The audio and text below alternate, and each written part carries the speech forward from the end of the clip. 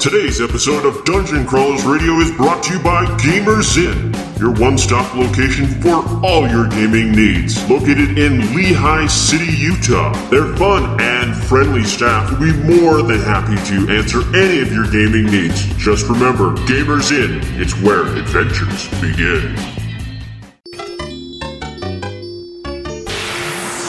It's time to power up. Autobots, roll out! Broadcasting live from the DCR studio.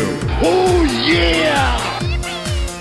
The Geek Revolution starts here. Excellent! Get ready for the #1 hit geek radio show out there. Well, it is impressive, isn't it? Because it's time for Dungeon Crawlers Radio. Let's get ready to rumble!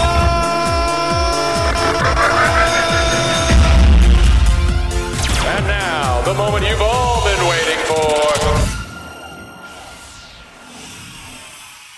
Welcome, everyone, to Dungeon Crawlers, where we have author Cheryl Scarborough on to talk about her new book, To Catch a Killer. Amazing book cover. Lone girl running down the street and looking backwards. Now, Daniel, it isn't to make a killer. You should know that. Daniel likes to kill off his people, Cheryl, because I don't know why. He's got a fascination with killing people off in his books. I see. It's fun to do. See, that's sick. That's wrong. That's wrong on so many levels. As long as you don't kill off the authors you interview. No. We don't do that.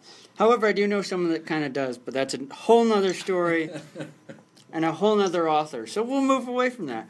So, can you kind of tell us a little bit about To Catch a Killer? Well, to Catch a Killer, the short pitch is that it's a girl who uses forensics that she learned in high school biology to catch a killer. And the main character is Erin Blake. She had a tragic beginning in that her mother was murdered when she was 2 years old, and the killer left her alive, which, surprisingly enough, happens more than you would think. And so she grew up rather normal, but she had these questions. She has 3 questions she wants to know. Her mother's killer was never caught, so she wants to know who killed her mother.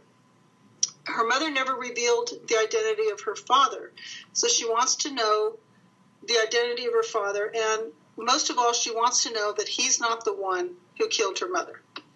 And those 14 years later, after the event, she's 16 now, those 3 questions can only be answered by DNA in a DNA database. And this gets her interested in forensics on various levels. And that's what she does. And so she's trying to solve her mother's murder, but there's another murder that happens in To Catch a Killer. Wow. So because this character loves forensics, did you have to research this, or how did you bring this into the story? I did, and that was positively the best part. I've been before I turned to publishing. As I said, I worked in children's programming and animation, and so I've written a lot of different stories aimed for children, young adults. But really, I'm a forensics buff myself. I love the books, I love the shows, I love the movies, and getting to research all of that and actually bring it into my home was really the high point.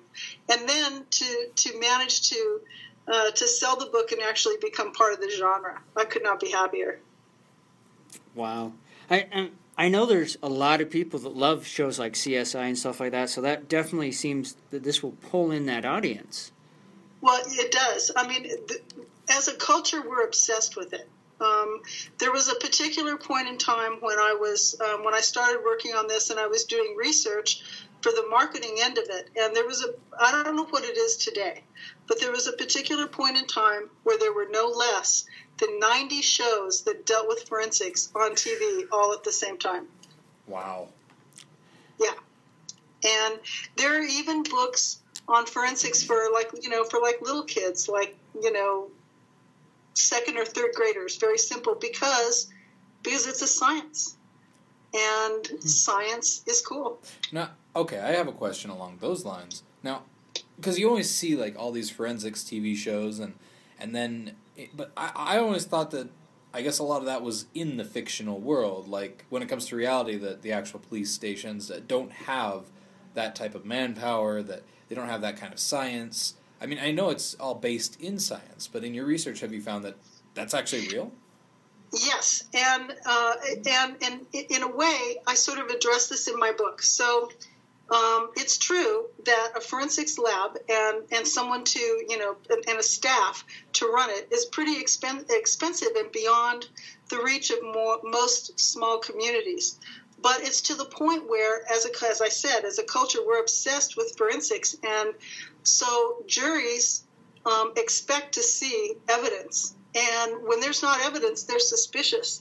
And I've even read where district attorneys are reluctant to even try a case if there's not some forensics evidence that they can put out there. So what a lot of smaller communities have done is they've joined with schools, universities, and other sort of organizations to help fund this. I know Palo Alto is one of them. I kind of used that as sort of as a model for what I do in my book. But there are other communities. I think there's a university in, I think, Tennessee that has they use their educational budget to put together a very high level CSI type lab, and the police share it. This is kind of amazing to hear that because of all these CSI type shows, that people won't try cases if there isn't that forensic evidence. That's just amazing. We need It more is amazing, and it's come. There's something because I'm sort of a freak about it. I read a lot about it, and so it's come full circle now to where. For the longest time, it was undeniable proof. It's like if you had the DNA on somebody, bam, they were going down in court. But now it's come so far that there's something called touch DNA, where if you and I shook hands under certain circumstances, and then I went and touched something else, I could actually transfer your DNA to the something else that you never even touched. I am never shaking hands again.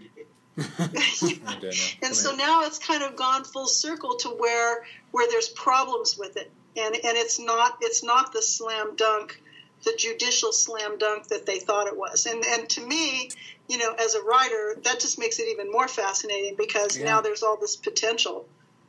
Well, yeah, there definitely is that potential just from passing DNA. I didn't even know that could happen. If you touch someone, you could. Yeah, it's called touch DNA. I mean, I know that, like, saliva and stuff like that. What if you drank from another person's bottle right before a show and then killed someone? Like, that's probably not going to be good for you, right? I know where to plant this bottle now. Dang it! Dang it! But, I mean, this is a really cool book. I mean, not only that, you have it's in audiobook, and then you had Christy Romano, the voice of Kim Possible, reading this. I know, and here's the thing. I wrote for Kim Possible. So that's just cool. I'm sorry, I was unaware of that until just now. Like, my mind is still being blown. So my coolness factor went up a little. Is that what you're saying? That's exactly what Scott just tried to say. Yes, that is. I'm sorry, Kim. What is awesome. happened is that I was in the middle of a huge deadline for book 2 when they contacted me and asked me if I had any suggestions for the narrator, and I didn't even know it was possible that I would be allowed to give suggestions, and I was like, no, just no Valley Girl speak, please. That's what I don't want Valley Girl speak. And after it was recorded and done, they sent me an email that said, your narrator was Christy Romano, and I screamed. It's like I'm like, oh my God, because this is the second time I've put words into her mouth, and she's phenomenal. So yeah. I was not only really possible, excited. it's Kim Possible. Yeah, sorry. Yeah. Well, and I mean the fact I think her voice would lend even more to the character. I mean, because she is fantastic in what she does. She is, yes. So, and there's 3 girl characters, and so she's done a good job. I've listened to it, and she's done a good job with all 3 of them. So, that right there. Fantastic. I need to go get the audiobook. Yep. From that. Audible. Yeah. I was listening to Harry Potter. Nothing. No, it's going to be this one next. Yeah. So now, is this a standalone, or is there possibly future stories that will evolve out of this? There is a book 2. Okay. They signed up for 2. When I pitched them the idea, I pitched them 4. So I'm hoping there'll be 3 and 4 at least. So does this mystery span all 4, or is it going to be different mysteries that spawn out of this? Because, yeah. Well, okay, so knowing that I come from television and that television is very series oriented. Yeah. And you know how series work in TV. It's like they take the main character and they sort of work that story, and then they start pulling the threads of the other characters out and bring them in too. So that's what I do. Okay. And so not everything is answered in book 1, but they continue to sort of pull out like that.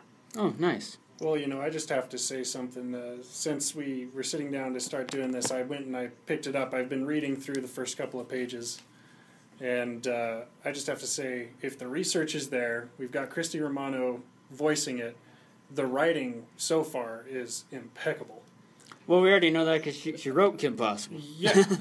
But I'm just saying, if anybody listening to this by this point has not already gone and at least started looking this up, you need to open a new tab. Just keep listening to us, but open a new tab and start reading this right now. Yeah. It's in my shopping cart, I'll tell you that right now. No, now is it? This is focused. This is more of a YA teen book, correct? It is, yes. It's YA.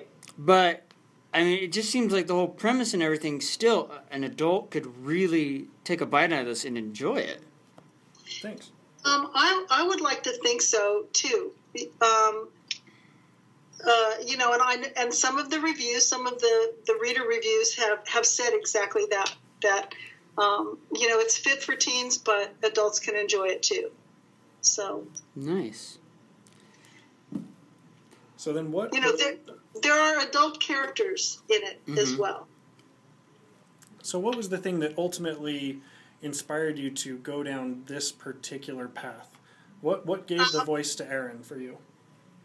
Well, all right. Well, that's sort of a 2-part question. So where I got the idea, like I say, I worked in children's television, and I was always looking for things to, every year I would pitch my own shows. And I had a friend who moved from LA to Denver with his teenage son. So his teenage son was starting in a new high school. And I called him and I said, so, how's he doing with the new high school? Because new high school stories are kind of a staple of, teen stories. And he said, fantastic, mainly because of this forensics class he's in. He absolutely loves it. And I'm like, forensics class? That's a thing? Where do I sign? And so I wrote it down on a notepad, and I started researching it. And I found out some interesting facts. I found out that in one particular year, they figured out that forensics could exactly meet the curriculum requirements for Biology 101. And by calling it forensics, because Biology 101 deals with cells and DNA and all that kind of stuff, by calling it forensics, they made it sexy and kids wanted to take it. And they could even require them to take another science class in order to qualify for the forensics class. And so in a single year, 800 schools across the U.S. converted their biology classes to Forensics 101. And I'm just like, this is it. I love this stuff. I can't wait to write this. And, and it's forensics, which I love. So it's like, this is my version of it, is with teens. Man, my high school sucked. I didn't have this. I mean, I didn't have I didn't have creative writing. I didn't have forensics. Oh, this is ridiculous. It's ridiculous. I know, and they have all of this now. In fact, I'm going to be visiting a school in Chino Hills, California next month, where their forensics club is. Their forensics club sounds like my group of kids, and the teacher contacted me. And she told me that the president of their club, she said he's an honor student, and she said, but he spends way more time on the forensics club than anything else. And so I'm going to be visiting them next month. I'm so excited. Congratulations! Yeah, that's awesome. So, is there a particular character that you wrote that you really were just kind of blown away? That you had an idea that's how the character was, but then they became something different, and you're just like, wow. Well, here's the other part to the where this idea come from story. So, as I already said, Erin didn't get to know her mother, and she didn't know the identity of her father. And in between starting with this idea and actually getting the book published, I went and got a master's degree in creative writing. And in the middle of the master's degree, I had this epiphany that pretty much everything I've written deals with this identity and where someone fits in a family, and it's because I didn't know my father. I didn't know him growing up. I met him when I was 17, and I realized I went back through all of the things that I had written, some of my favorite episodes, and even screenplays that maybe didn't sell, and they all had this identity in it, and this aspect of it in it, and it's like subconsciously it was in this as well. And once I realized that, it became not subconscious anymore. And so the longing of her wanting to know, who she is, really who she is, and who she's like, that's very authentic. That came from me. Wow. I mean, that's amazing that you were able to pull that in, let alone share that. So thank you. So we have this series. It's 4 books. Is there anything else that's kind of boiling in there that you really want to try or do besides finish out this series, of course? You mean in publishing? Yeah. Well, I've got other books on the board. I've got 2 that are done that are sort of going through revisions, and I've got one that I'm working on. But I'm thrilled to be in publishing. I loved my years in TV and all the work I did, and sort of how that came about. I can tell you that quickly. Is that I always envisioned this as being a book series, and initially I pitched it as CS High, and I like that. They changed the title, and I'm fine with the title. I love it. But initially, I always saw it as a book series, but all my contacts were in television, and so the first thing I did was pitch it as a show. And the first time I took it out, someone who was at a big agency said, "This is the best idea I've ever heard." And he introduced me to a producer, and she's like, "Yes, definitely, we're going to take this out." And I was thrilled. It was like, finally, all my years have paid off. And they sat me down and they had a little conversation with me, and they said, "Okay, so you're not a showrunner, and showrunners make 7 figures, and so to get a showrunner to come on board with this, you're going to have to share the rights. Are you willing to do that?" And I'm like, "Yeah, it's." Then they said, "Unless it had been written as a book, even unpublished, if it had been written as a book, then it qualifies for the Copyright Act, and you wouldn't have to share it." And it's like, "No, it's not a book, so okay, I'd be happy to do that." And then they gave me some things they wanted me to do. They wanted me to procure the rights to, because there were a lot of articles in the news at that time. And so they said, pick out one of these articles, contact the reporter, pay them $500, get the rights to the article, fire your agent, and then we'll be set to go. And so I did all of that, paid $500 I didn't really have, fired my agent, and then they said, I don't think we're gonna pitch it now. We'll wait till next year. And so, I came home and I told my husband, it's like, well, that just figures, that's just what it's like working in TV. And he said, my husband is very practical. He said, so write the book. And I'm like, what book? And he goes, the book, write the book so you don't have to share the money with them. And so I sat down and I did it, and I realized this is what I should have been writing all along. Wow. Yeah. I need to get writing. That's wow. That's inspiring. That is. I mean, but the fact that they made you jump through all those hoops and then they wouldn't move forward, it's like a kick in the... Yeah, but at the same time, she then took it and she took her life right. and just charged through and said, you know what, you don't want me? Fine, I'll take care of this myself. No, that is a cool part. And that's awesome. Cheryl, that's inspirational. Give props to your husband for saying, write the book. I give props to him every day, and I'm here. It's like it's a book now. Yeah. So, and it's really interesting taking a look at your website here. I'm just reading through your About section. We see you've said you've written in just about every medium you can imagine. So even beyond TV scripts, series concepts, comic books, children's books, business plans, magazine articles, restaurant reviews, ghostwriters. Been a ghostwriter. What is the thing that you've always wanted to break into? I'm sorry, repeat that question? Is there a particular form of writing that you've just always wanted to do, or that you look forward to doing at some point in the future? I mean, it's clear that you have a huge resume behind you. This is it. This is the pinnacle. I've written screenplays and I never sold a screenplay. I've had them optioned but not sold. But I don't know. I've left the Hollywood area now, and I'm happy doing this. So this is perfect. Nice. I remember I met. I worked on a project with. It was produced by Shelley Duvall, and it actually won a Cable Ace Award.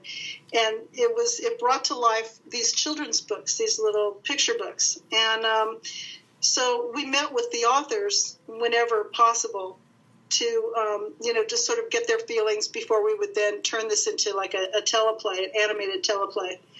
And I remember this one woman came in and she just had this almost like Ingrid Bergman like attitude, and she was wearing this hat, and all of that. And I remember when she left, I was thinking, that's what I want to do. I want to be this kooky author and wear funny hats and go take meetings with people that want to do my stuff. So nice. Now the book is already out. It came out on February 7th. That's right. And you can get it in ebook. We already talked about the audiobook and the normal book. So that's pretty cool that it's come out on all three mediums. Yes. Now, is there anywhere that our listeners can find you? Your website, are you on social media? Is there any book signings or conventions you're going to anytime soon? I'm scheduled for the library conference in Texas in April, but I think that's sort of like a professional for librarians. Mm-hmm. I'm not scheduled for anything else yet, but they're working on it. Okay. Social media, most of my social media is under Scarbo_author. Twitter, Instagram, Facebook, all of that. And if not, just go to our webpage, CherylScarsborough.com, and all those links are up on the top, which makes it super easy. Wow. This just sounds like a fun book. And for those that love like CSI stuff and forensics, and even and Veronica Mars type stuff, because it's your audience may not be very girly, but it is a little bit girly. No, that's okay. We've got girls that listen to the show.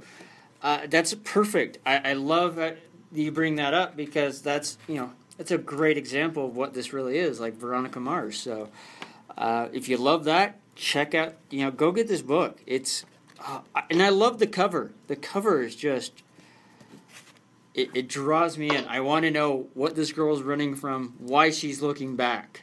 The pictures. I know the cover is amazing, and I love the cover too. And it is kind of terrifying. And we actually, once we got that cover, between my editor and I, we actually went in and made it more terrifying to match the cover. Sweet. Yeah, we're looking forward to seeing what's inside. Yes. Sure. Well, thank you for your time. We appreciate you coming on and talking about your book. Definitely, listeners, go pick this up. This is going to be a great read for you. You can get it anywhere. There's Goodreads, Amazon, Barnes & Noble. It's on Amazon. Scott already has it pulled up and ready to buy it. It's in my car. Yeah. Just got to decide what medium. Am I listening? And if you do read it, I would love Amazon reviews. Yes. They really do help a debut novelist. They do. So again, thank you for your time, and yeah. Bye. Yes. Wow. No, not goodbye. I mean, like, go buy the book. Bye. To our audience. Thank you very much. You had me confused there for a second. No. I'm saying I want to buy it. That's what I'm saying. Bye. Yeah, no. All right. Yeah. Okay. Well, with that said, everyone, our listeners, we're out of here. All right. Thank you. It's game time.